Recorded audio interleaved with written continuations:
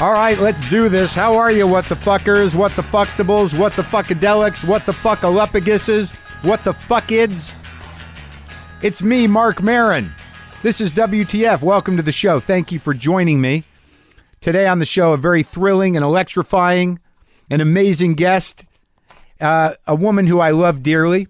Judy Gold is in the garage. Did I just almost say studio? Am I that guy? Now my garage is a studio? It's a garage. I almost said studio. What does that mean? Wow, I'm getting lofty. I'm getting, I don't know if I'd say cocky, but for a second there, I almost said in my studio. This is the garage. It's always the garage. It has microphones, has a table. Doesn't look like the inside of a garage, really. It never has. I guess it is my studio. But that doesn't have the same ring. The garage, man. Anyway, a studio? No. It's a garage. Judy and I were comics together in New York. She's always been... we have an odd relationship. She is a tall Jewish lesbian with an incredibly outgoing, bordering on intimidating personality. And I am a, normal-sized... aggravated Jewish straight man. And we, not that I'm stereotyping or classifying in any way, her and I have always had a very specific dynamic. That I think you'll hear in this episode of WTF. She is here in Los Angeles. If you are in Los Angeles, her one-woman show, The Judy Show, My Life as a Sitcom, is at the Audrey Skirball Kennis Theater at the Geffen Playhouse through August 18th. Go see it because Judy is a powerhouse. I mean it. Very enjoyable, very adorable, and she's aggressively adorable. I wonder what she'd think if I said that. Aggressively adorable, incredibly funny Judy Gold will be here momentarily. As for me, if you care about my whereabouts, tonight I am flying to Montreal tomorrow, July 26th, at the Montreal Just for Laughs Comedy Festival. I'm doing a live WTF at the Hyatt Regency Grand Salon Opera Ballroom or Showroom. That's going to feature, as of right now, Eddie Izzard, Trevor Noah, and now I'm waiting on a couple other ones. Maybe Rich Hall, maybe we'll see. But those are pretty big names so far. It's going to be a fun show. I've never talked to Eddie. I've never talked to Trevor. Powerhouse. That's my word, I guess. Mighty might be another word. Tomorrow night in Montreal, I will be at the Comedy Works for a short set. Because I'm rehearsing for my gala with Sarah Silverman. Also, the Midnight Show with Opie and Anthony, the Midnight Surprise, I'll be doing tomorrow night, Friday. I'll also be doing the Alternative Show tomorrow night with Andy Kindler. That's also a midnight show. On Saturday, I will be doing a book signing at Drawn in Quarterly in Montreal. I will be doing a headlining set of my own, a solo show at 9:30 p.m. at the Place des Arts.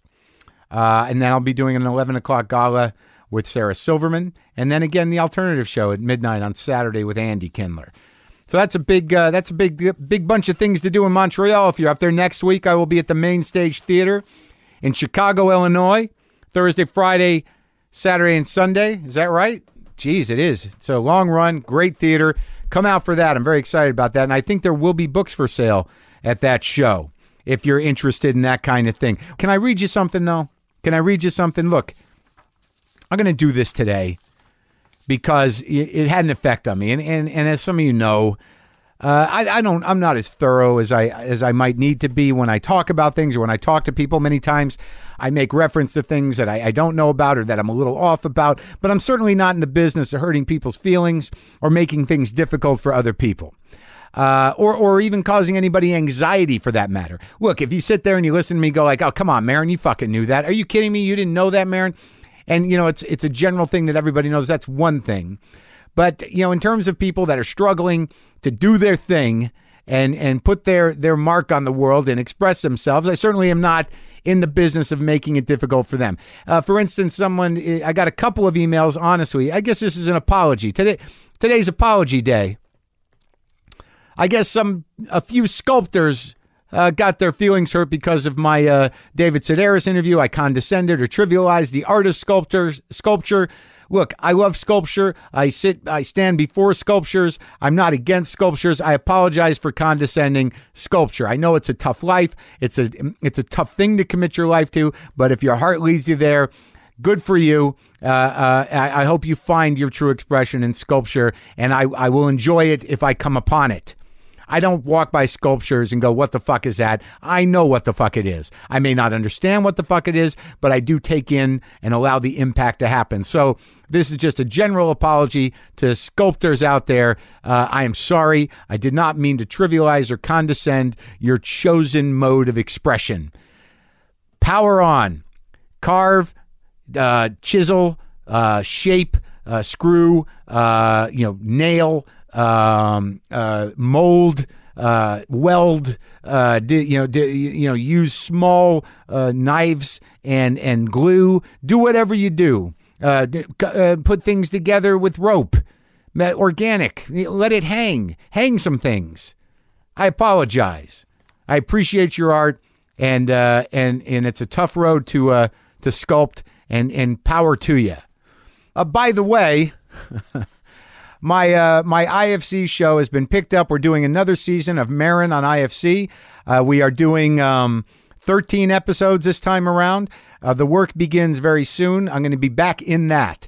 I couldn't be more excited. I want to do it better. I want to do it more funny. I want to, I really want to knock it out of the park, and I don't use baseball analogies very often. I am going to be very busy for the next few months, because we got to get the crew back together. We got to write 13 episodes, and then we got to see if we can get the same house that we rented. We got to see if we can get some of the same actors we got. We got to figure out, where we're going and what we're doing. But I couldn't be more fucking excited. So if you didn't hear that through other sources, I am doing another episode of the show Marin for IFC. I want to thank IFC and thank everybody over there for having the faith and supporting me and being into doing another bunch of episodes. I got to deliberate. I got to figure out, what parts of my life am I going to fictionalize and elevate, and what parts I shouldn't do that with. I'm going to have to ask my fiance about that. Yeah, some of those episodes might have caused me a little strain at home, but that's something to look forward to. If you're into my show, that's coming back. Now back to this letter. During the Iggy Pop interview, I made reference to the original Stooges getting back together, and I made reference to James Williamson, who was one of the original guitar players on some of the Stooges albums. And I talked about a band that, James Williamson was doing a tech job, and he retired early, and he got his chops back together. He got his playing legs back with a band who I referred to as a Stooges cover band. Now, my friend Jack Boulware had written an article on this band, and I'd read the article, but I didn't put it together that they weren't a Stooges covers band. They were doing Stooges covers to help James Williamson, get his chops back, to help a rock legend get comfortable with the songs and the guitar playing again, so he could go on tour with Iggy Pop. Now, I got a letter from a member of that band who are not, I repeat, not a Stooges cover band, but the letter had a perspective in it that I think that some of my listeners, and I'm talking to you, will appreciate. The band is called Careless Hearts, and they've been around for a while. Let me just read you this letter, because he was diplomatic, but I got the message. The subject line is Iggy and the Mindfuck of History. Hey, Mark, love the Iggy Pop interview. I've been listening to your podcast for years. It was great to see you land this one from your wish list. But something came up in your interview with Iggy that sent my brain spiraling backwards in a way that I suspect you might understand or maybe even relate to. So I read that and I'm like, oh shit, I'm in. You and Iggy covered a lot of ground together. At the end of getting into his recent reconnection with guitarist James Williamson, in doing so, you alluded to something with which I am intimately familiar. The band that James practiced with prior to rejoining the Stooges was my band in San Jose. We're called Careless Hearts. The story of how we wound up playing with James is a great one, and Jack Boulware wrote about it in some detail for an in-flight mag back when it all went down. I know Jack is a friend of both of ours, and it's my guess that's how you knew about all that having happened. We are not, as you said in the interview, a Stooges cover band. We'd been writing our own songs and doing our own thing as a group for about 4 years before we ever met James Williamson. But setting the record straight on that point is not at all why I'm writing. Totally not a big deal. That's what he said. But I'm starting to glean that may not be completely true. But now I'm in, and I feel like I've done someone a disservice. Back to the letter. The night we played a show at James Williamson, standing in for him as Ersatz Stooges so that he could get his stage legs before reuniting with his band, that was a night none of us will ever forget. As a lover of the Stooges since I was a teenager, it is one of the greatest moments of my musical career. A fan's dream come true. James' sound is so fucking distinctive, and to hear it coming from over my right shoulder on stage and to feel the power of his musical personality at such close range, it was like nothing I'll ever experience again. And that's not even getting into the giddy fun that we had for a month of rehearsals preceding that moment. He even brought Funhouse sax player Steve McKay along too. Simply mind-blowing. I knew, however, even before the afterglow from that moment of performance had completely faded away, that we as a band had just stepped into someone else's story, and not as lead characters, but as very minor players. We became a footnote in the story of James Williamson. In that amazing night, our brief connection to the star power of the Stooges completely overloaded the circuit that had been powering our 2 albums in, trying to build a fan base with little old band. As the singer and songwriter for the group, I think it fucked me up the most. Our ambition as a band has always been both extremely modest and ambitious at the same time. To play it for the long haul, to work toward getting so good that will be impossible to ignore, but footnote? The word banged around in my head in the crappiest of ways for seriously about 2 years. Is that really all we could ever hope to be? I started to feel like our greatest moment so far might wind up being the greatest moment we'd ever have, built entirely on someone else's frame. I didn't know how to make sense of what we'd just gone through, all the really nice recognition and sincere accolades we got for being a one-show-only Stooges cover band, like a python swallowing a whole goat. It's taken us some time to digest what our footnote moment really meant. We kept writing, we kept playing, and eventually pushing this thing damn uphill started to make sense to me again. For one thing, I started writing songs that incorporated what we learned from James Williamson. Careless Hearts, before playing with James, was an old 97/Steve Earle Axis, well to the countryside of the rock spectrum. But playing a full set of Stooges songs helped me reconnect with the ecstatic current of full-on rock, and that made me want to write more songs in that vein. Not everyone who was in the band at that point agreed, unsurprisingly. So it has taken us a while to find a new voice, one that makes sense in the new reality of our band and moment, but I think we're finally getting there. We're back again on the slow climb out of mediocrity and obscurity, but I think we've got a better chance of creating something of real value now. True or not, I have to believe that, and I do. Squaring who we are now as 30/40-something adults playing rock and roll and having it not be some kind of a joke, we owe a lot to what bands like Iggy and the Stooges are showing us is still possible. The way I see it, we had a moment where the light of public attention shined on us, and we were simply not yet good enough for anything lasting to have come of it. If you don't learn from shit like that, well, then I guess you don't deserve to. It's hard to hold yourself up against legends for comparison, but people are choosing from the entire history of recorded music every time they put something on. You have to take that seriously or you don't stand a chance. I'm sure the same is true in comedy, painting, or whatever. And I might add sculpture. Anyway, hearing that moment of your interview with Iggy brought a lot of that initial anxiety and neurosis slamming right back into my head. I thought you might appreciate the story. I've really enjoyed the way you uncover the inner lives of creative folks on your show, so sharing a little of mine with you felt pretty natural. Careless Hearts did just record a brand new album, release date still TBD. I'll keep you posted. All my best, man. Still totally love your show. Paul Kimball from the Careless Hearts. You know, it's hard to do what we do. It's hard to do what you want to do creatively. And like I said to Paul, I certainly didn't want to cause you any tsuris, as we say in Yiddish, as I slowly ease into the Judy Gold portion of this show. But good luck with the band. I hope this new album is great. Let me know when it's out. And man, I am sorry. You are not a Stooges cover band. You are the Careless Hearts from San Jose, and you will rock, and you will transcend. All right? That's my vote of confidence, Paul. Now back to the rest of yous. What else do I want to say about Judy Gold? She's got nachas. That's what we say. That's what we say. I think I'm actually getting Jewier. Let's go now to my conversation with Judy Gold.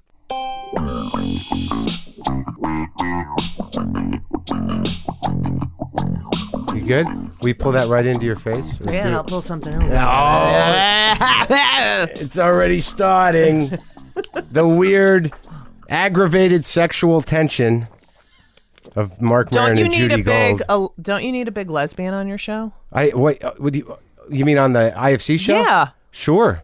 Yeah, you need a big. Yeah, I have no problem with. I mean, we might be doing. If we're going to do more, there's going to be 13, and I have no problem.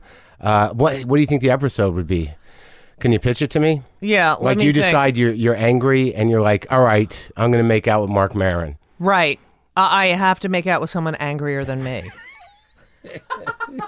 Because that'll turn me on, and then it doesn't turn me on. No, it doesn't work. No. And then I fall in love with you. Yes, you fall in love with me. And I'm like, she's the only woman for me. Right, because she's so angry and miserable, and she's not attracted to me. Exactly. That's why I love her even more. Right. Yeah, I become obsessed. Right. That would perfect.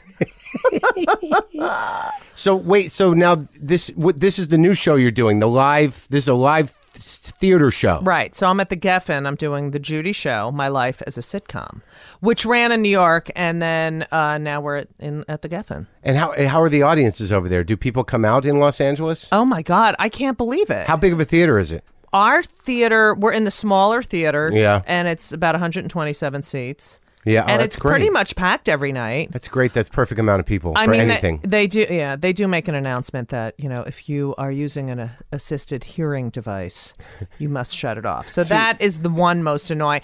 And then I'll be on stage and I'll hear and I'm like, oh God, it's so annoying. When it starts whistling or feeding back, like yeah. Who's I just wish I was with? Oh, Monty Hall. I went over to Monty Hall's house. Oh, we did that benefit remember we did that benefit that he hosted? I wish I'd known that when I went there, because that's all he does is benefits. And that's what he's now he's one of these guys that his one contribution to culture is let's make a deal. He's got a good backstory, but for the last 50 years, it's like, I do charity. That's what I do. Charity's my job. I'm giving a lot back. And why did you go to his house? He's are you 100. friends? What do you think I'm going to make Monty Hall schlep over here? All right. You went to his house to do a podcast. No, I'm not just hanging out with Monty Hall. All right. Well, it sounded like you were like, I went to Monty Hall's and we were hanging out. And he was like, hey, do you have a paper clip in your bag? Yeah, I try to surprise him with a new costume every time I go to his house for brunch. Yeah. Is he not? He's Monty, nice. it's a cowboy hat. What door do I want? What do I get? Hey. No, actually what happened was his grandson contacted me, right? And he's like, "You got to talk to my grandfather. He's got a great story. It's Monty Hall." And I'm like, "I don't know what has Monty Hall done." So he means, well, let's make a deal. And I'm like, hey, but is that something? Yeah, it is something. It is. But it turns out he had a very interesting story. I don't know why we're talking about this. It's fine. He grew up as a Jew. What? Yeah, that's disgusting. In Winnipeg. Oh yeah, you know what? My rabbi, when I was growing up in New Jersey, was from Winnipeg. There's a lot of Jews in Winnipeg. David Steinberg's from Winnipeg. Yeah. He's a Jew. No, I know. There's a lot of Canadian Jews. They're different, though. They don't seem to have the same... There's no... there's no like... Right. It's not like...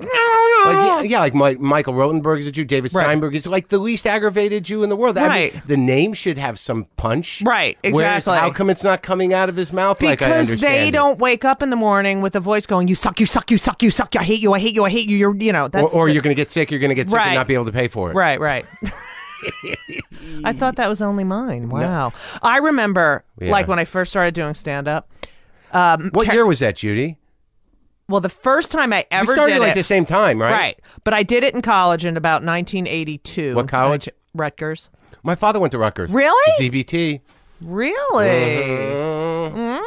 That was a sad trip down memory lane when I drove him. He wanted to go look at Jersey City, where he grew up, and I'm like, just stay in the car. Right. And then we go out to Rutgers to his fraternity house, and he's wandering around looking for a picture with him in it. It was tragic. Jersey City's nice now, though. That wasn't at that time. Right. So, all right, so you're at Rutgers. What are you majoring at Rutgers? I major in music at Rutgers. Doing what, singing? No, piano and clarinet. I played clarinet in the orchestra, but I was basically piano and, like a general music major. Like I thought I would teach music. You wanted to be a music teacher? Shut up. I think that's... My parents wanted me to be a music... There's still time. Oh, please shut up. My parents wanted me to be a music teacher. What did your parents do? Who decides that? What Jews, I don't know. What Jews say we would? Judith, you should be a teacher. I come from a whole family of teachers. Oh, really? You should be a teacher. That teaching. My grandmother was a teacher. My aunt, my cousins. Your mother? My mother was a secretary. Your father? He was a tax attorney. Wow. CPA That's some exciting lawyer. stuff. Oh, God. Fascinating. And he wrote the tax laws for the state of New Jersey, so it's even Oh, more. my God. Yes, the book. Your friends must say, can I come to dinner at your house yes, just for your father's stories? It was incredible. Really incredible. Are they both still alive? Exciting. No. My father's dead. Yeah. He died swimming laps and in 1990. God. And Where? At the house? No, at the swim club. I hated that fucking swim club. Florida? Where? No, it was in. They never left New in New Jersey? Jersey. Yeah. So it was. I hated going there Yeah. because I was not popular, and all Right. the bitchy asshole, cunty girls were there. Were you on a swim team or is just No, but all right. my mother was like, Judith, come to the swim. Come to the swim club. You gotta come to this. And I'm like, I hate everyone. Why I have to walk around in a fucking bathing suit? No, I'm not going to the swim club. So, and then, of course, he dies at the swim club. And then my mother's 91 in August, and she is in the Hebrew Home for the Aged in Somerset, New Jersey. Really? The Hebrew Home for the Aged. Right, because she's Jewy, Jewman, Jewville. Yeah. Do you go over there? All the time. Really? How are the other people? That must be a nonstop entertainment. I have to tell you. Yeah.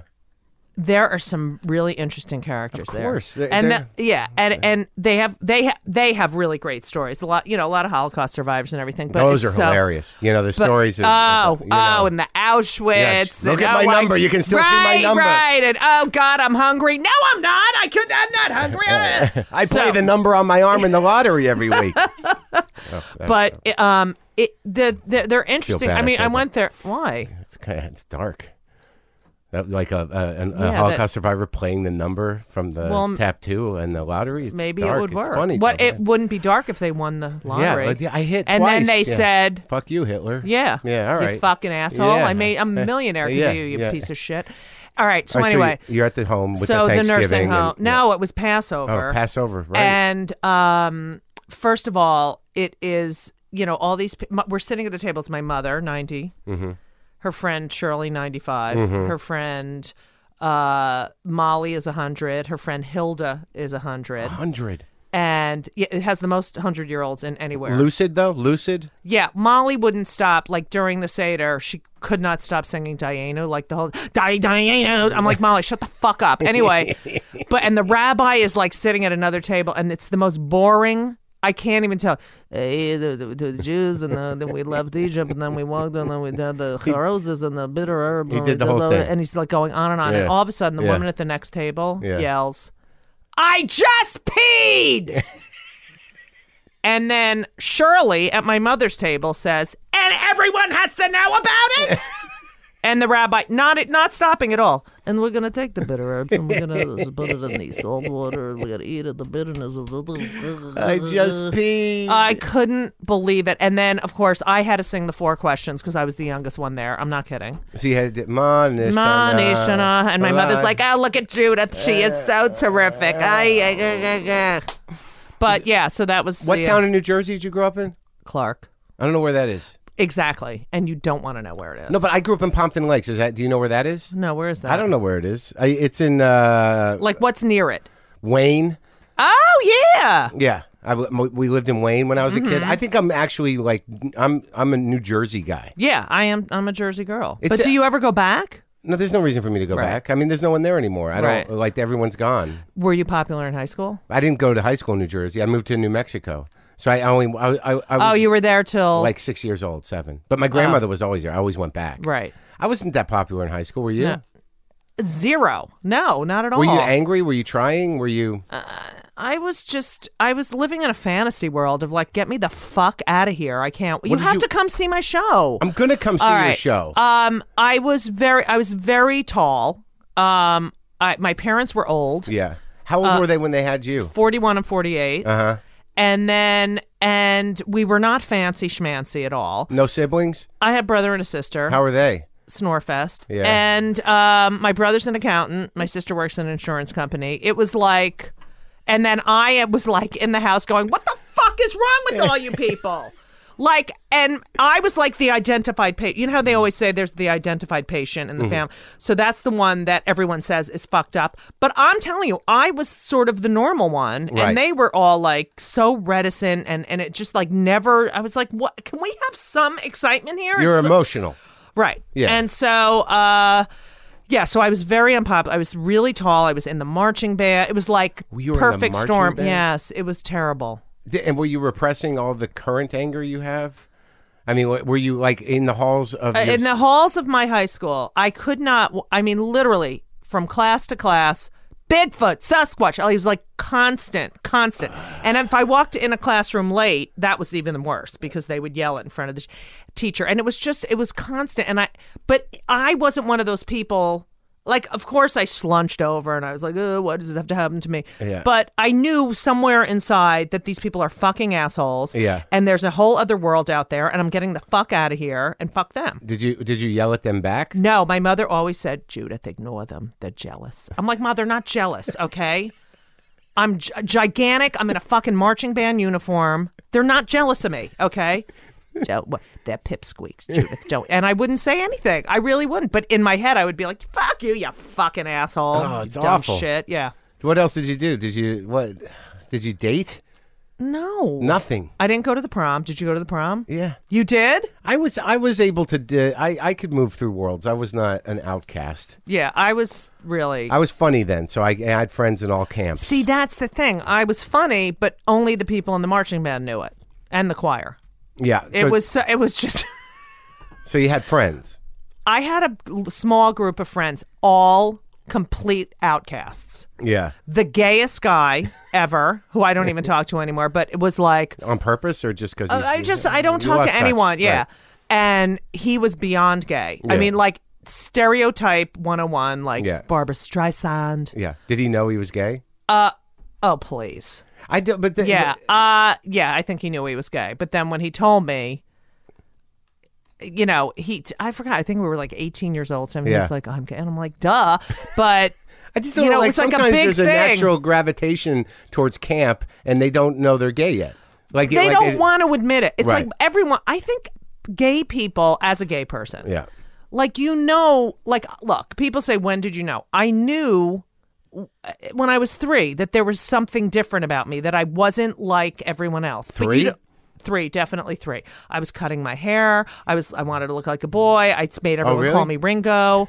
And my grandmother's like, Judith, why are you cutting your hair off? But I just wanted to do boy things. I had no desire to play with dolls and I knew that there was something different about me and that I was more attracted to like I had different feelings about the girl. But like, you don't know until you're an adolescent and you become a sexual person. Right. Oh, that's what it is. Well, and then in the 70s, you do not tell anyone, you know? Right. But who were the people that were your heroes like as an adolescent? What was the things that were sparking, you know, your hero worship or sexuality? Well, there were, you know, my first big crush was Barbara Eden.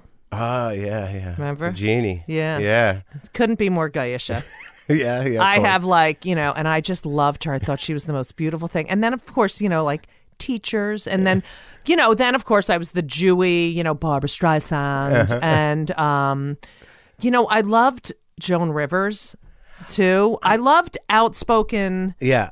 female. I mean, I thought she was so funny. And I thought Phyllis Diller and Toady Fields. I mean, like, I loved those women. That's sort of like as a comic, you sort of are one of those women. Yeah, I guess so. No, but I mean, like especially like Toady Fields, Phyllis Right. Diller, and Joan Rivers. Right. You know, because a lot of people try to characterize female comics as this or that, but I mean, they were aggressive.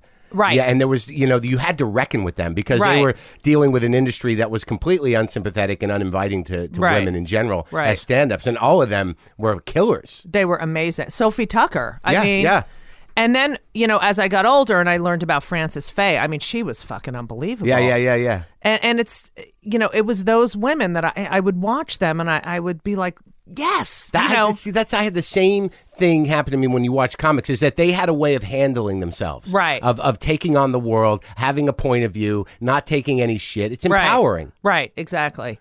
It is about not taking any shit or taking the shit Yeah.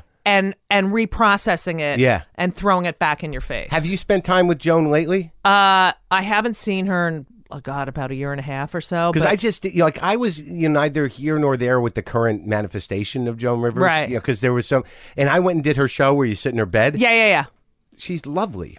Oh And my God, she's a delight. I mean, she's sweet, and she will talk shit about anybody. anybody. And I got to get her in here. I mean, without even much provocation. right, but the greatest thing about her is when people talk shit about her, Yeah. she's like, thank you. Yeah. Thank you. Absorbs I love it. Thanks so much. Got more Twitter followers, got more, she's just a genius, and she writes so much, and she does not stop. I mean, I think she's amazing. It's weird because even with the plastic surgery and stuff, I'm like, yeah, it's all right. Yeah, because some people, like my girlfriend, she's always like, sort of like, she had work done. This person had work done. Right. That so what? I mean, Right. I have a mother who's like, I don't even know what she looks like.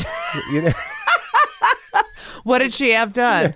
There's something always going on, but it's pretty tasteful. I mean, she doesn't Right. do the filling the face thing. So when did you first go? When did you first act on your girl love?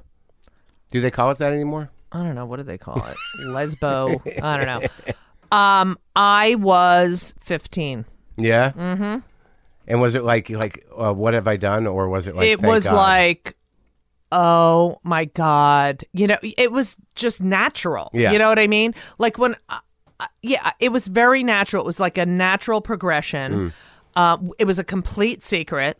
It went on for a couple of years till really? we graduated high school. Yeah. And, sneaking here, sneaking there. My mother once caught us, and she walked in the room. I'm like, we were just playing Ouija board. What are you talking about? We were playing Ouija board naked under the. I did. Ouija board. Yeah, Ouija Of board. all games. I know. That was what I came up with. We were just playing Ouija board. So that went on, and I definitely had like love feelings, or Yeah, whatever, yeah. whatever you could call them at that age. Desire. Yes. And then I went to college, and it's so funny because when you're gay, you feel like you have to try to be straight, or you have to, or at that time, I don't Yeah. think kids feel like that anymore, but you're like, oh, I gotta at least try it with the guy, Yeah. And I had a boyfriend, and I know. He was 6'4". He was about 120 pounds. And he hated food. I was like, I fucking love food. And he would eat a plain cheese sandwich. He's like, I only eat because I have to. And he would drive the car without the radio on. I was like, he was a complete opposite of me. How did you find him? He was in my dorm. Yeah. He was 6'4". He Yeah. looked kind of like Mick Jagger, and he had a huge penis. Yeah. It was like, everyone knew him because he had this huge penis. Yeah. And- Those guys don't need to have much of a personality. Yeah. They It can was get like by. 10 inches long. Yeah. And, Oh, my God. Oh, God. When I tell you, ripped apart at the seams. So I lost my virginity to him.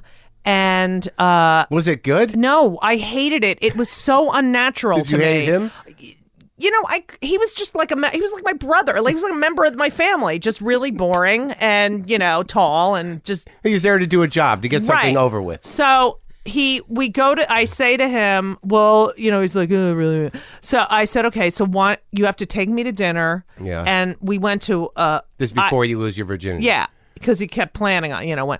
And so I said, well, you have to take me to dinner. And then I don't want to do it in the dorm. So Yeah. we went to a motel. Yeah, sure. A motel. Single level. Yeah, like the ones where when the father kidnaps the kids, Yeah, and then he yeah. closes the curtain, he's in Right. there, and Yeah. Hold up from the cops. Yeah.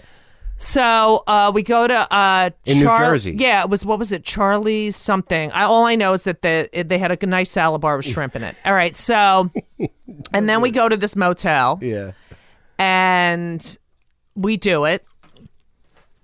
So you're And making out. Or is it's it- just like I hated even making out. Like the whole thing was unnatural. Like I was like, ooh, I can't believe I have to do this. And then we do it. It kills. I hate it. I mean, it's just awful. Like when he saw a 10-inch cock, I have to assume that would frighten me. Right. There's an amazement to it where you're like, oh my God. But I had nothing to compare it to. That's the other thing. He must have known that I was abnormal. Oh my God. And just think about it. He's 6'4" and like 120. Like he was really skinny. He was like 165 pounds. So he's really skinny. Yeah. It's all cock. Yeah. It's like cock and then some little body attached to it. Yeah, and the body was just a cock delivery system. Right. And so he puts it in. Oh, I couldn't. Yeah. And then it really kills. And then I went to the bathroom and I was like, okay, well, that broke.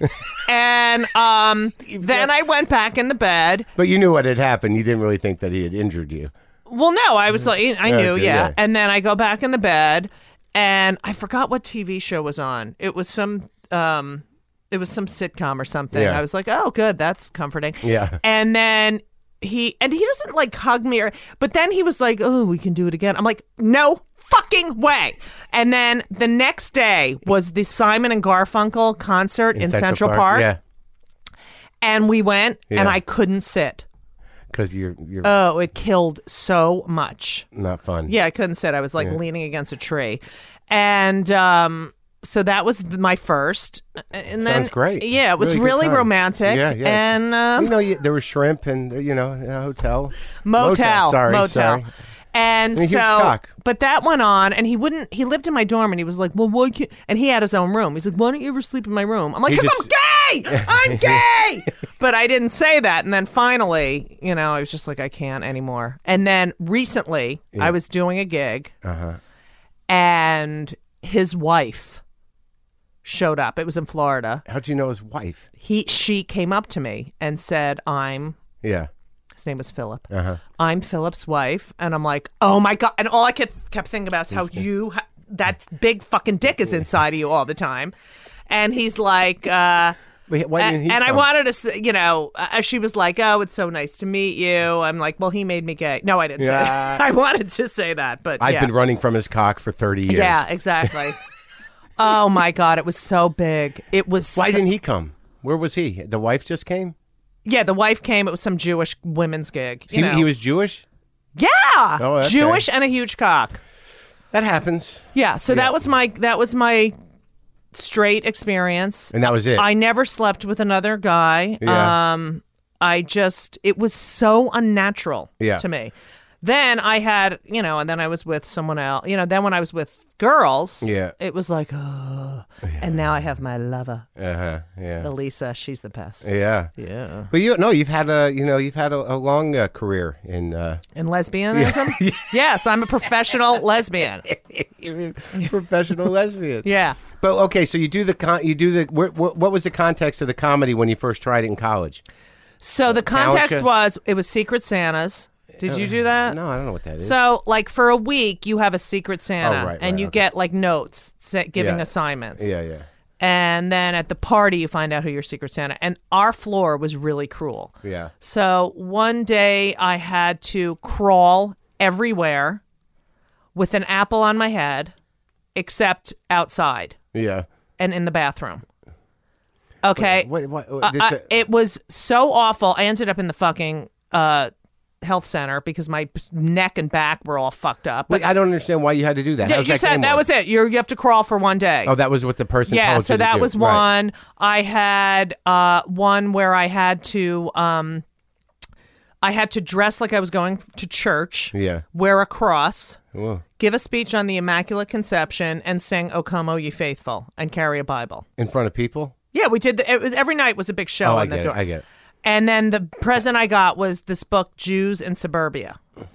So then I go to my RA. I'm like, whoever my Secret Santa is anti-Semitic. I am being tortured. This person hates, and I know who it is because there was one really blonde guy who had a German last name. And I was like, it's him. I know it's him. Anyway, it was my friend Howard, who was my RA. And he's like, Judy, I can't do anything about it until we find out, at the party. So then I get a note the next day saying I have to do 10 minutes of stand-up comedy and use everyone who lives on our floor as material. Were you funny at this time? Did people I was know funny. You were, people. When I got to college, I ended up actually being popular and funny, and people kind of appreciated me. So the first time I did stand-up was at that, in the dorm using everyone. And I got to tell you, I got so high before you went? No. I mean, I got high naturally. Yeah. And it was amazing, and it turns out my friend Howard was my Secret Santa. The guy you went up to? I was like, my Secret Santa, the guy that made me sing "O Come, O Ye Faithful," wear a cross and everything. Yeah. So, but that was the first time I did it, and then I was hooked, and I would go out. I think there was this place called the Charter House, and it was like a fish restaurant, but they were doing, in the 80s, sure. Probably a Roger Paul gig. Yeah, everyone was doing stand-up. Yeah, everyone. So I did it for a few times, and then on Mondays I would go to Catch a Rising Star and try to get on, and that was when Adrienne Tolsch was booking, she would do the Monday nights, and I would see Belzer hosting, and it was like an amazing learning experience. But I was a sophomore in college, so that was when Rick Newman was running the place still. Yes. And Horrible Louis Ferranda was the bartender. Right, Louis Ferranda, that's right. And then I stopped going because I wanted to graduate, and then I moved to New York. Who else did you see? Like Larry David? I saw Larry. I remember Larry Shakes.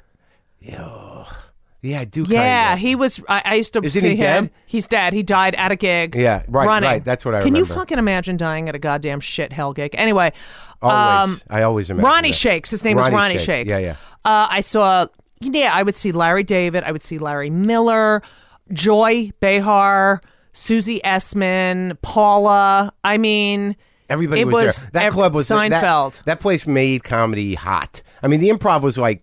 It was grittier. It was standing there in that back. I remember I saw Leifer there for the first time, and you would just I would go on at 3 a.m. Right.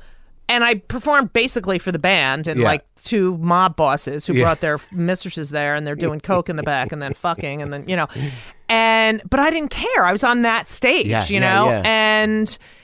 The band would laugh, and that was like a compliment in itself because they've seen every fucking comic in the entire world.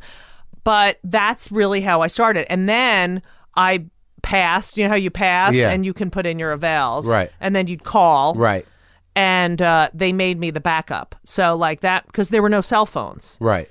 And so in order to make a living, in New York, comics had to do 7-8 sets on a weekend. Mm-hmm. And you'd go from one to another, but there was no cell phones to say, I'm running late, I'm in a cab, blah, blah, blah. So I would sit at the bar, I'd get $50 per set, and the other backup was Chris Rock. Uh-huh. And he got on one night, and that was the end of it. He just fucking killed. He was, and that was it. He wasn't the backup anymore. And I would just sit there and pray someone wouldn't show up. And, notoriously, I got on once, and I don't know who didn't show up, but it was the check spot. Ugh. And I wasn't, and I was so fucking nervous, and they were all getting their checks, and I was just like, oh God, this is fucking hell. I'm never going to get on. But, I ended up standing there in front of people who are distracted and talking about money. Right. And like, it's still horrible. Right. It's the worst spot in the world, but it always comes right when you're like setting up your closing bits. Right. It's always going to come like 10 minutes before you're building up to something. But now they do it when the MC's on. Sometimes. Yeah, but this was... I'll actually wait. If I see them paying, I'm like, all right, you guys do this, and I'll start again in a second. Right. It's so... you cannot do stand-up when they get their fucking check. No, it's ridiculous. It's awful. So you tanked it? I tanked I felt like I tanked it. What year was that? So that was 81? No. When I was back up, it's got to be like 86. Oh, okay. 86, yeah. And you're still going to college? You're done? No, I'm done. I graduated in 84. With your moved music to New degree? York with my music degree. Shut the fuck up. What? Do you ever play? Yeah, all the time. Look, what's with your guitars? I just got a new one. Are you a good guitar player? I'm good enough. No, I got this. I'm not a big guitar buyer, but someone set me up with a free guitar. All right, here's my question. What did you study in college? English, literature. Oh, that's good. Film criticism. Anything I could charm my way through was the way I did it. Gotcha. Sure. Gotcha. Yeah, anything that required interpretation to get a grade, I was very good at. That's good. Numbers, not for me. No. I don't think reading music would be my thing I either. liked that. That was theory. I was wish my favorite. I could do it. You can read music? Yeah, of course. Yeah. That's easily? Like you can... Yeah. Can you still play a clarinet? Probably. Yeah. More, I play piano, but I play classical, so it's kind of boring. What I remember of you then, like, because that was 86, so I didn't get to New York till 89. Right. And by that time, it was, you were all about the curl on your face. Oh, please shut the fuck. All right. What is wrong with you? All right. I have the curl. Yeah. What? Because I hate myself. And then you bring something up, and then I'm like, oh, fuck, I hate myself. myself. Thought you were like, I actually thought that, like, this person is doing, she's in the tradition of Toady Fields. Right. I really was. You're, like, doing Toady Fields. Right. Yeah. I had a little curl. I had the spit curl. I actually had it because I put it there. I was in a scene in my acting class that took place in the 1920s, and I had a little, and then, what's his name? Who had the curl here? Someone had the curl on the top. Anyway. Like Lenny and Squiggy. I don't know, but I thought, I'll keep the curl. It's a little, look at her. It's a hook, no pun intended. Yeah. And it was so stupid because I would fucking have the curl, like I'd be at the beach and I have the curl and then I have a tan line of a curl on my face. And then I did the bit, the Judy Show. Yeah. And actually Michael Patrick King, he came up with that. He's like, why do you have that stupid fucking spit curl? Yeah. Because you'd, like, if you had your own show in the 60s, you would slide down a big spit curl singing, the Judy Show! And that's how I did. I would just do it all the time. Yeah. And then... He was a comic, right? For a minute? He was a comic. I remember him being around. He was in a team. Yeah, he was in a team first. What was that team? Because, like, when I got there in 89 and Silver was, busy ending the right improv. Right. Like, I'd go over there and he'd be around. Yeah, he was always at the improv. But isn't it bizarre? Like, these people we knew when we were, like, kids just starting out, and now all of a sudden certain people are, like, billionaires, and you're like, where did that... I can't. Why are we not... Right. I try to explain that to my partner, Elisa, all the time. It's like... Well, what do you, like, see, what do you attribute your... non-success and poorness? It's not non-success. It's being at a certain level. I don't look at it as non-success. Okay, but there's a certain type of charm and foresight and social politics that is required, and also a certain amount of work and luck. Synchronicity. Yeah, sure. What do I? But because I don't see you as a failure, but I feel like we have both been just fighting it out for all these years. I definitely relate to you when I am not a failure because I do make a living. Yeah, exactly. But do I want to be rich? Yeah, I have one fucking bathroom and 2 kids. What do I attribute it to? Did you burn bridges? No, I never burn. I'm overly loyal, even when I have bad representation. Mm-hmm. And I honestly think having a family. Yeah.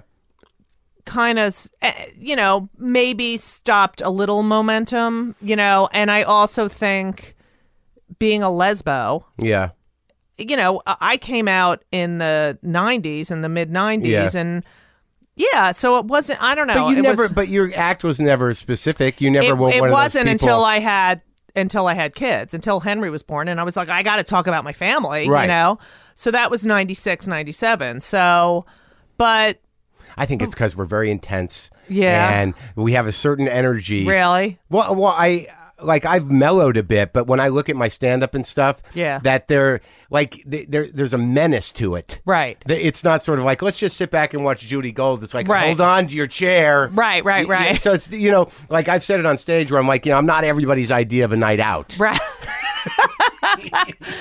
Right, yeah. Yeah, so I always felt like, but I can't turn that down. What are you going to do? Right, I am who I am. I mean, I think the beginning, I don't know if you did this. What? But in the very beginning, when I started getting representation, they started telling me, do this, do that. Like what? Dye your hair blonde, straighten it. Don't ever go on TV with curly hair. I'm not kidding. Really? Yeah. Who said that? Too Jewish. And these were Jews telling you that. Oh, always. Non-Jews would never fucking say anything like that. And then... And I would hear that in the back of my head, instead of being like, fuck you. This is who I am. And it took a while. Made you more insecure than you were already. Right. So it was, oh my God, maybe that'll work. And it's like, you don't realize until you get to a certain age that, fuck you. Yeah. You people have jobs, then you don't have jobs. You're in the business, you're out of the business. This is what I do. Don't fucking tell me what to do on stage. Mm-hmm. You have never been on stage. Like, I have to say, the people who have done stand-up, like the Chris Mazzilli. Do you know Chris Mazzilli who owns Gotham? Yeah.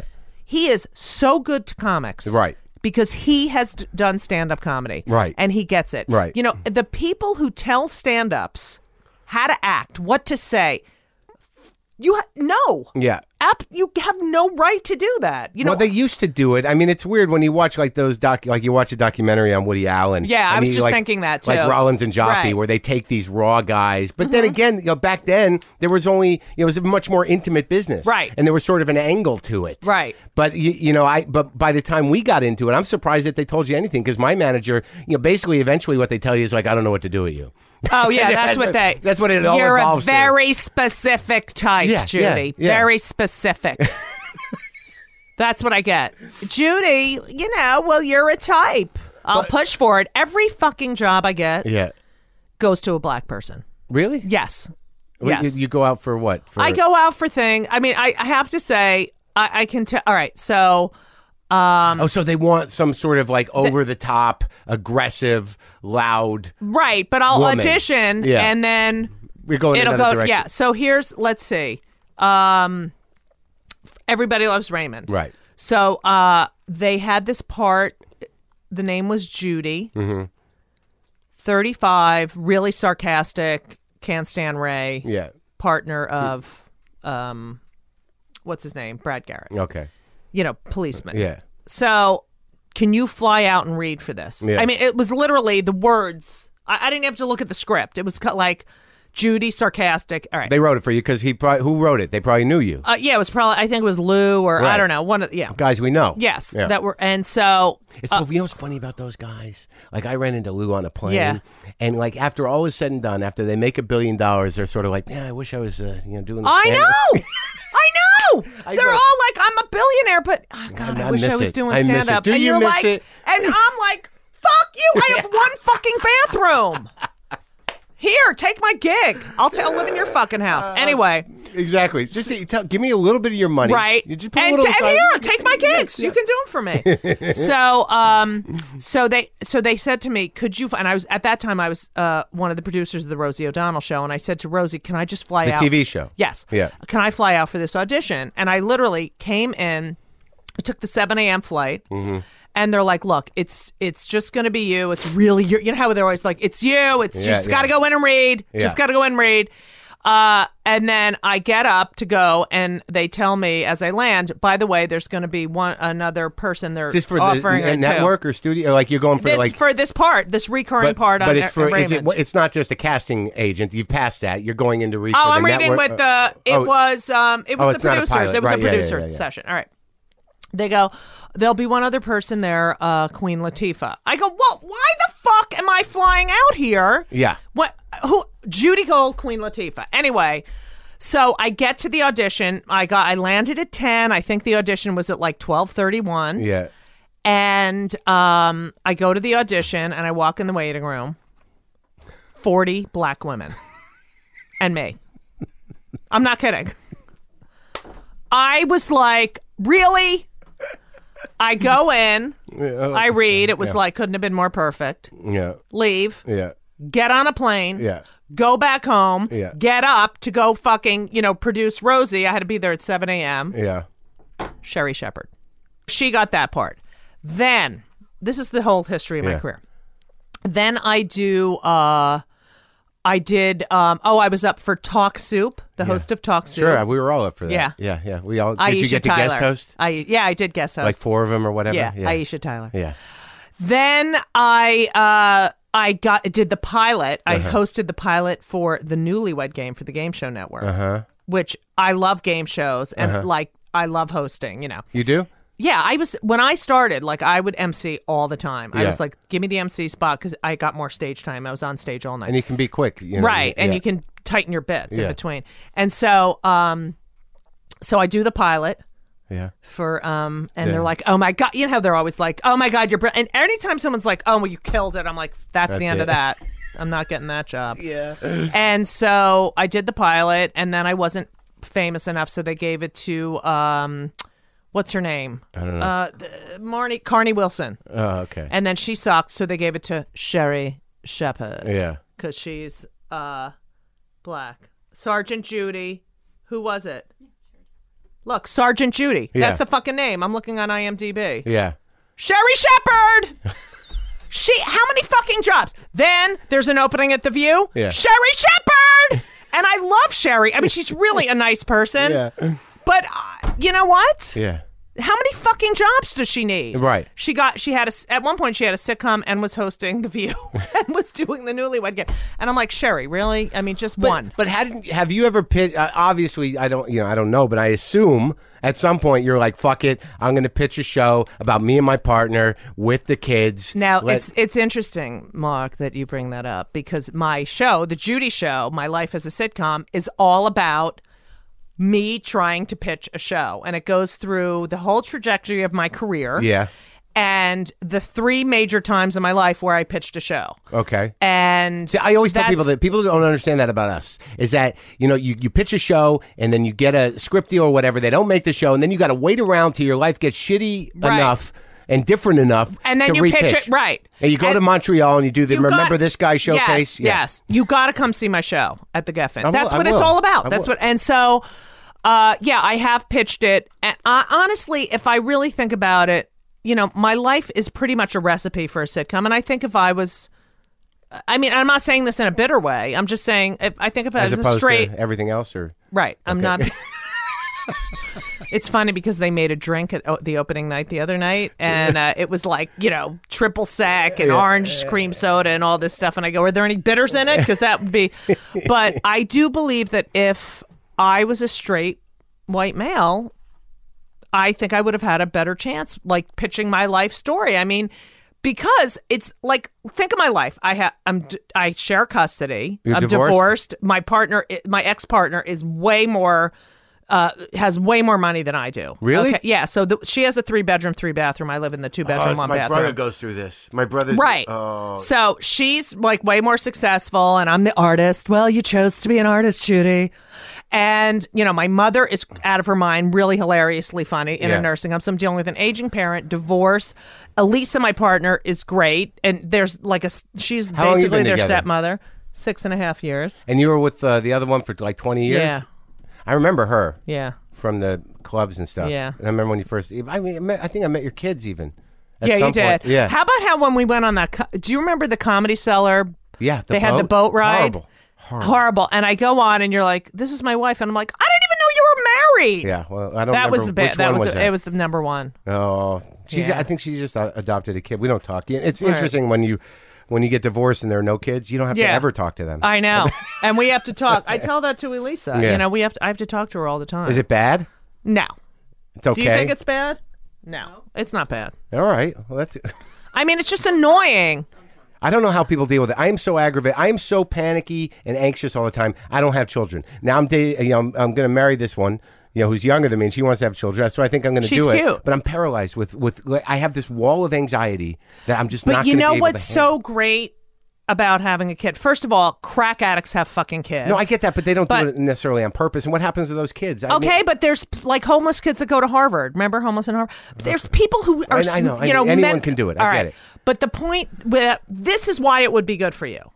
Because you have a child and you can't focus on yourself 24 hours a day. Yeah. And you realize, oh my God, there's someone else who's depending on me. A strike of terror. No, but that's what's so great about it, because you're done. Yeah, I'm done with myself. I have to I'm say, exhausted of me. Right, it's boring. I'm so fucking sick. Every morning I wake up in a panic, like, oh my God, my mother's gonna die. I'm gonna have no material. I have no money. I'm gonna die. I have cancer.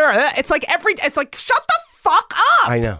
And then you realize that it's just patterns. Oh yeah. When all of a sudden you think like, oh, I'm starting a new hour, and you're like, no, this is just the same emotional roller coaster that happened 20 years ago. Right. It's just getting bigger. Yeah. Don't you think it's getting worse as you get older? No, I don't have the energy anymore. Like I don't have the energy to argue anymore. Like when we get into a fight, literally I yell and I'm like, I got to sit down.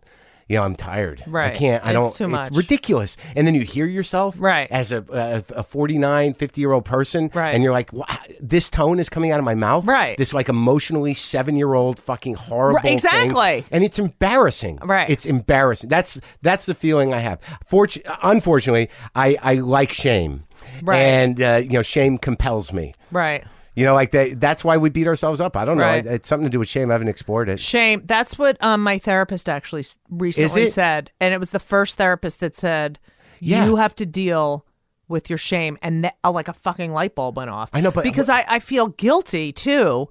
But yeah, I feel shame. But I'm trying to figure out what the fuck is that shame? Like it's a very broad concept. Like I don't walk around feeling like ashamed of myself. Right. But there's something about insecurity, and the idea that you're not good enough, and that you're going to be found out. Yeah. I don't get you and I are definitely not frauds. I don't get the like I'm a fraud thing much. I don't either. Well, if I'm going to be found out, it's just going to be like a guy that should always be crying. Right. And perhaps, in the corner, rocking back and forth. Or the bottom in an aggressive gay relationship. If I'm going to be found out, it's like, I should have been sucking cock 20 years ago. It's my big... That's the biggest fear I have. Is like I'm gonna wake up 60 like I have been missing dick for 3 in marriages. My ass. 3 marriages. What? Yeah. How did I not? How did I avoid that? That was buried pretty deep. I should have just let that happen. Yeah. But do you don't have the you suck voice? You're not good enough voice? And well, I do it comparatively. Like the biggest one I really have. Like even like I've gotten better at it because I think I've been pretty honest. Like I feel like I've finally sort of arrived at myself. So when I do things, I'm like, well, if it's authentic to me, I'm okay with it. Right. But like with comedy, like because of my noodling, like I don't tag things well. Right. And I always think like, why don't I put more work into punchlines? Right. Like why do I just like I feel like I'm charming my way through as opposed to really structuring my shit. Right, but you just said I majored in English and because I wanted to charm my way. Well, that's I think all comedy is. But like if there's anything I get down on myself is that I'm too specific, which I fought to do. It's like I don't care. I can't generalize. Like aren't we all? I'm like, no, I do this. Either you laugh at it, or you feel bad for me, or whatever you're gonna do. Yeah, but I love that. That's what's so great about you. I feel like I'm the same way. Yeah, we are. And people say you're too specific. Right. Okay, well, I'm not going to be fucking general. I'm not a general person. Right. I don't know anybody. I don't fit in with all you fucking people. Right. And then if you are general, then you look like a moron. Right. You're sitting up there going, hey, doesn't everybody wake up and want to die? Right. And people are like, what is this? Yeah. Is this company? Right. Then there's 5 people that are like, I got you, but I was afraid to laugh. Right. Exactly. Because my wife's here and she doesn't know that I want to fucking kill myself. Exactly. Yeah. So it's tricky. It is tricky. But I'd rather be, true to who I am. Right. Or I couldn't. First of all, the fact of the matter is, I couldn't live with myself if I did that. Like it would just kill me. I just don't know how to do it because I don't like to feel disconnected on stage. Like like whenever I have them, like this just happened to me on Thursday night. I was in Buffalo. Hadn't happened because I've been working really hard for a year, and I just hit that wall where I'm like, I am tired of these jokes. Right. I'm tired of telling this story. Right. And I couldn't autopilot. Right. So I literally stopped in the middle of a bit in front of an audience and goes, I can't. I just say I can't. I don't know what I'm going to do right now, but we're gonna have to just sit here for a minute.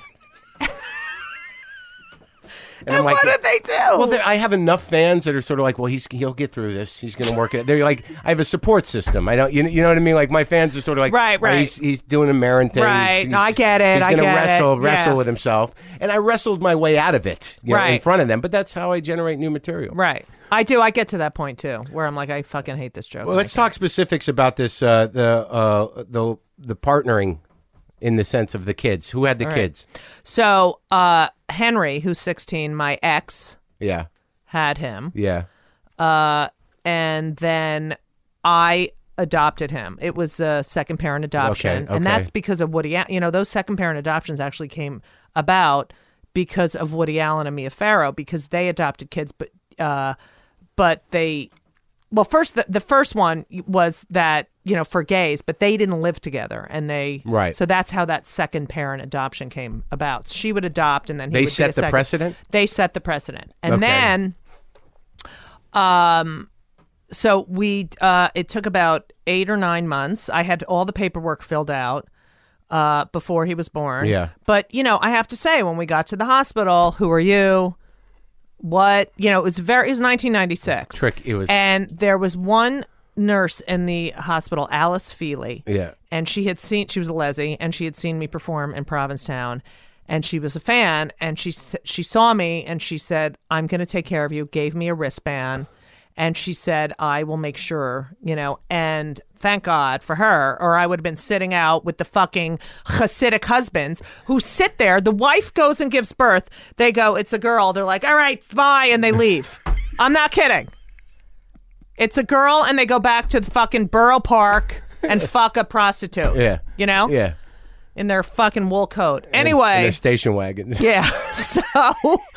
So he was adopted, and then so I had exact same legal rights. All right. So then 5 years later, I gave birth, and she never did the paperwork. And when Ben, the little one, was 2.5 and Henry was 7.5, we split. And she hadn't adopted Ben yet, and that was sort of a very bad time for us, and there was a lot of acrimony, and she was like, you better let me adopt Ben. And this was like a major thing, because I could have been a big cunt and said, you know what, fuck you. You can't see you Ben. Left me, and you're not adopting him. But when I looked at the relationship of Henry and Ben, I mean, they're brothers. Yeah, you can't. And I don't want one to think, right, I'm the son of both of them, and the other one to think I'm the son of one of them. Right. I wanted them to be brothers. And honestly, there's two separate sperm donors, because we ran out of the sperm for Henry, so we had to buy different sperm. So genetically, there's nothing. Right. But if they are more brothers, like, you can't. Sure. All right. So I actually allowed her, after we broke up, to adopt him, and that was a precedent-setting case. Really? In New York, that I, allowed her. I was a gay person who was not with my partner, allowing my ex-partner to adopt him. And I think after we were in the judge's chambers, and she said to the kids, do you understand what's going on here? And they said yes. And then after it was done, Henry reached over to Ben and hugged him and said, now we're full brothers. And I thought, okay, this was totally worth it. And it was just beautiful. And then, and I'm so happy that because honestly, they go back and forth. Mm-hmm. And Henry's the only consistent thing Ben has ever had in his life. Right. And he looks out for him, and yeah, they beat the fucking shit out of each other. Henry punches the shit out of him. Ben calls him stupid and says, you're a pothead. But if I say to Henry, if you saw someone beating up Ben, what would you do? No fucking way! I'm gonna fucking kill anything. Yeah. Well, so you always fight. You fight. But my brother and I fought. That is, I want them to have each other. And they do. That was a beautiful story. That was I think one of the best things I ever did. It was pretty selfless, right? And especially as an angry person, I mean, the desire to keep that drama going is like, yeah, or just out of spite, right? I could have been like a total fuck you, but what is that? And what does that show your kids? See, that's why it's going to be good for you, because you're going to have to make decisions not as angry Mark, but as Daddy Mark. And it's going to be different. Yeah. Well, and you're going to be good at it. I'm fortunate that she's young enough to where I'm getting a little daddy experience now. Right. But that's more incestual, Mark. I know. Yeah. I know. How old is she? 30. All right, 20 years. What's the worst that can happen is that, the worst that can happen is she leaves me with the kid, and that's the worst. The other worst thing that can happen is that I'm too tired and old to. Right. Now, do you feel different about this one than the other two? I do. I don't think I was really even capable of empathy in the last two. I think it was, we're so self-propelled. Right. You just sort of expect the person you're with to accommodate whatever fucking bullshit you're dumping out there. Right. And then when they don't, you fight. And then when those kind of fights happen, eventually they're sort of like, I don't think he cares who I am. And they get exhausted and they go away and try to find themselves again. Now, what does she do? She works with autistic kids. Oh my God, I love her. Yeah. So she's perfect for you because you have no emotion. You're just angry all the time, and it'll be great. Well, yeah, she works with emotionally abused. Right, there you go. And I'm like, great. That's perfect. Yeah, that's like Elisa. Elisa is a therapist. Yeah, right. And I want to fucking kill myself most of the time because I don't know if this is like for you, but nothing I say is benign with her. Right. It's there's always some hidden meaning behind something. Well, what I get is a lot of there's like, because with autistic kids, so much of it is is cognitive, right? And it's about sort of like behavioral. Right. So what I get a lot of is like, okay, this is you're doing this now. And I'm like, no, this is not any other time. They're like, no, this is, you're going to, Arc, you're going to yell and then you're going to apologize or whatever. This is what's happening. I'm like, I'm not that predictable. And then you realize, oh, fuck. I am that predictable. Yeah, it's not like we don't do a lot of analysis. We do a lot of like, use your words. Right. Fucking shit, fuck. Use your words. Right. I'm sorry. But the best one was, Elisa and I were watching the Olympics. It was the Federer. What was it? It was Federer and who would the Andy Murray. And Andy Murray. Yeah. It was the London Olympics. Yeah. And then it was a really long. Do you watch tennis or no? No. All right. So it was a really long match. Yeah. And then everyone wanted Andy Murray to win because he's a Brit, and it was the first time in 100 years. So he wins. And he drops to his knees and he kisses the ground, and then he takes off his sweatband and he throws the sweatband to the crowd. Who the fuck wants your disgusting? I mean, that is the most. What are you going to do with that? I'm going to do that after my shows. I'm going to pull out my tampon and be like, "Hey, good night, everybody." eBay. But, yeah, like Judy Gold tampon. Who's going to bid on that first? Well, like what do we got? Like I still get my period anyway, but so Andy Murray. Wins, and he's how they run to the stands to go greet whomever. Yeah. So he's running up the stands, and I'm not making this up. And Elisa says to me, "So who do you think he's going to kiss first, his mother or his girlfriend?" And I said, "I don't know, probably his mother." And she goes, "Oh, you want to know why you said that?" I'm like, "Yeah." Because that's who you would kiss, Judy. You would leave me standing there in front of millions of people. You go and run and kiss your mother. "Oh, mommy. Oh, please love me. Please be proud of me. Oh, I love you, mommy." I swear to God. And then he goes and kisses his girlfriend because he's not Jewish. And then I had to listen to that fucking shit. I mean, I couldn't even. It's like she surprises me because I think she's just asking me a question. Innocent question. But it's all like, oh, that's good. See? Yeah. Nothing better than being with a therapist who uses the craft of therapy as an arsenal. Yeah, it's great. It's great. I've got everybody figured out. Right. Now they will do my bidding. Yes, exactly. No, it's good. It's good. Yeah. And I feel bad that she doesn't have a mic because I'm saying things and she's right there. And I think she's cute. She seems very happy. Everybody seems very happy. She's good. She's just my life. All right, so I met Elisa. I was 44. Like you, this is the right relationship. Like I feel like I'm finally old enough, and I know. What's weird is that, like, and I've noticed this. I don't know if maybe you guys can help me out. Is that like I feel like on some level I do deserve to be punished for my past behavior, right? And maybe that's part of the shame thing. But I don't think I was a good man, with the other two, right? And for very specific reasons that were selfish. And this one will, call me out on that shit and does not tolerate much. And, as a childish person, you want to stomp and yell, but but if you just sit with the pain of like, well, this is a two-way street and she's a person and, not just there to, coddle me. Like I'm learning a lot. And the other thing is, it's like, we'll be in the house. I live in this fucking tiny apartment in New York. And like something will happen with the kids, and then I get, "Can you come here for a minute, please?" Yeah. What are you doing? What are you doing? What are you saying to them?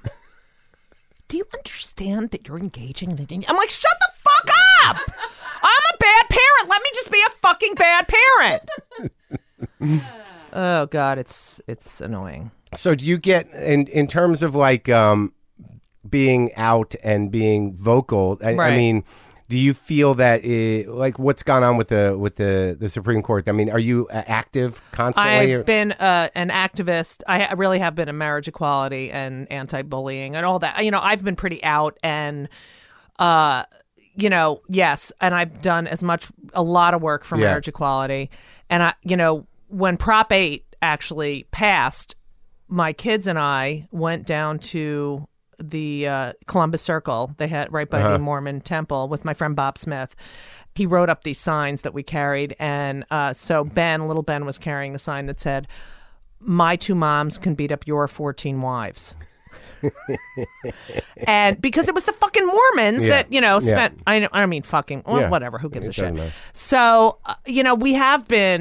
I have been an activist for gay marriage, and I do think this, and I have actually, Edie Windsor, who is the plaintiff, I have been talking about her in my act for about 5 years.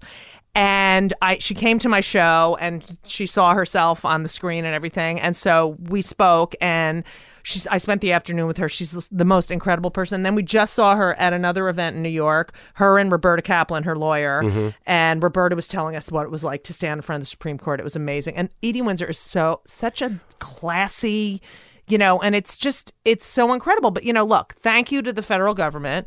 Scalia should be fucking ashamed of himself. Thomas should be ashamed of himself. And if you look at what they said, like Scalia is all about sodomy. Yeah. We knew once the sodomy laws passed, why is it always about sex? As Elisa said, Scalia needs Thomas to stick his big black dick in his ass and get sodomized by him. Anyway, and then you look at Justice Kennedy, who basically said it's about the children and their families need to be treated equally. But there's 38 states, 37 now with California, that don't have gay marriage. So what happens when you are gay, you have federal benefits, you're settled somewhere, and you get transferred, to Texas? Right. All of a sudden you have no benefits? Your family has no health insurance? But what they passed the other day, that stops that, right? No. It's still only the federal benefits are only for the states that have passed gay marriage.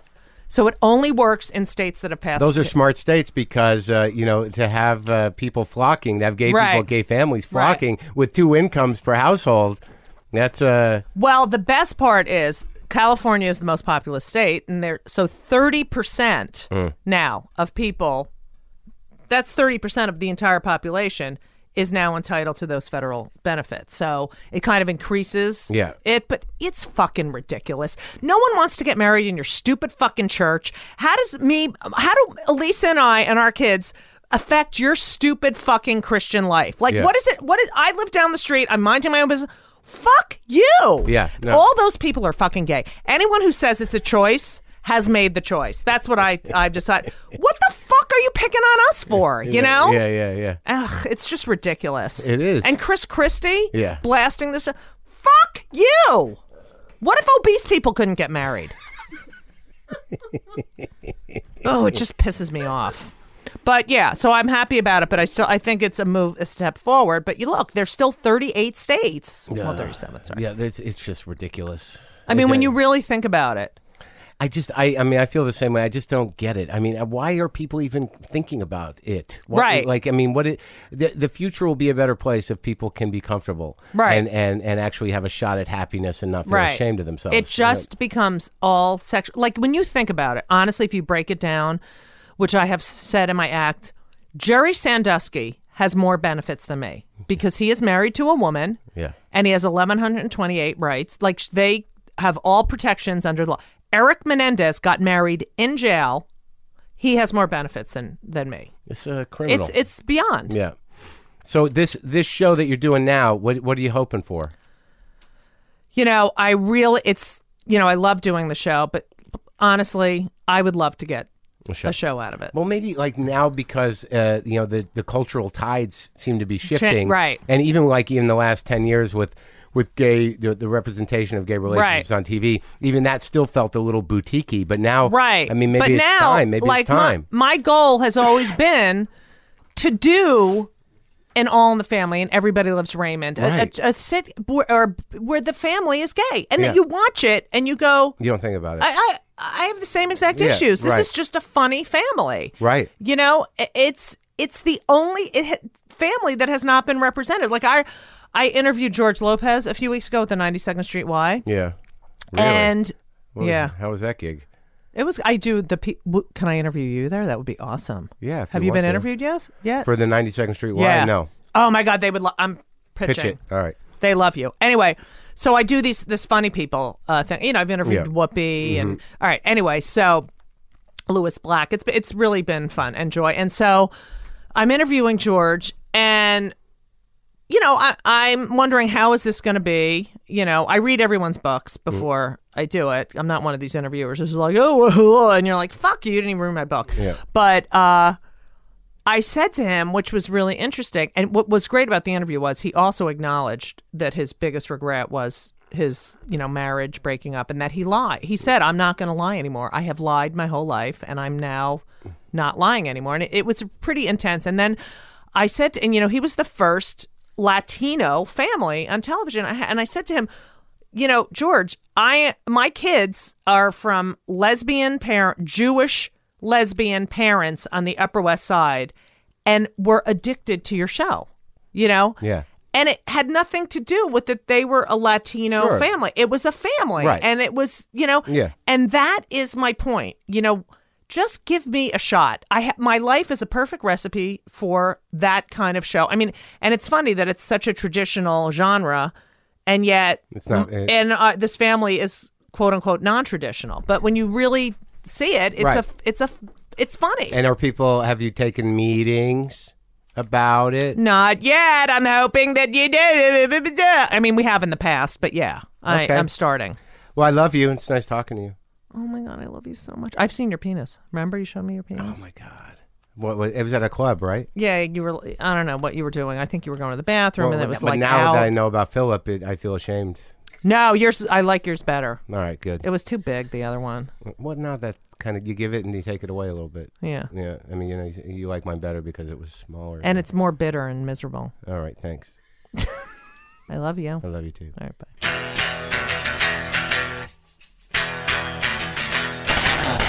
How wonderful was that? The territory we covered, me and the lovely Judy Gold. Go see her show at the Geffen Playhouse through August 18th. Come see me in Montreal. And you have a lot of opportunities to see me in Montreal. We got a live WTF. We have several stand-up sets. We have a solo headlining stand-up set. Go see me. Come see me. I'm me. In Chicago at the Main Stage Theater next week. Go to WTFpod.com for all your WTF pod needs. Get a little merch. Leave a comment. See who's been on the show. Get the app. Got new T-shirts coming. Things going on. Next week's show is very exciting. The amazing John Cale. What a historic dude that dude is in the music world. I'll probably be doing the intro for you from Montreal, just to give you a taste of that. All right? Are we good? I got to pack. All right. Boomer lives!